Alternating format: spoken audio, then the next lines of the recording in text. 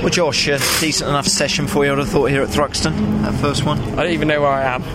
Second? 116? Yes. Do you feel alright though, the car? All went well? Yeah. Ish? Yeah, ish. You know, it's a pretty good base setup to start from. We still need to find quite a lot of time. It's balance feels okay, certainly in the high speed, but slow speed we're struggling. So, yeah, we need to find quite a lot in terms of balance. So. Yeah. But no, we're working on it. You know, we tried a few things in that session and eliminated some options, which was good. But yeah, still need to work hard to find some more time. Do you think that's the new parts playing their part in, you know, trying to get this balance?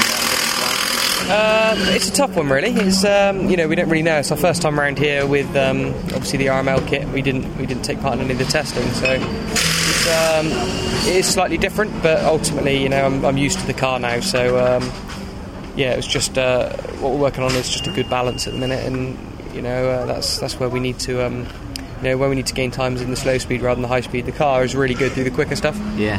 But yeah, it's just the slow speed. It's getting it overall, isn't it? It's going to be a bit of a guessing game, I think, not just for you this weekend, but for most of the teams and for most of the drivers, isn't it? Yeah.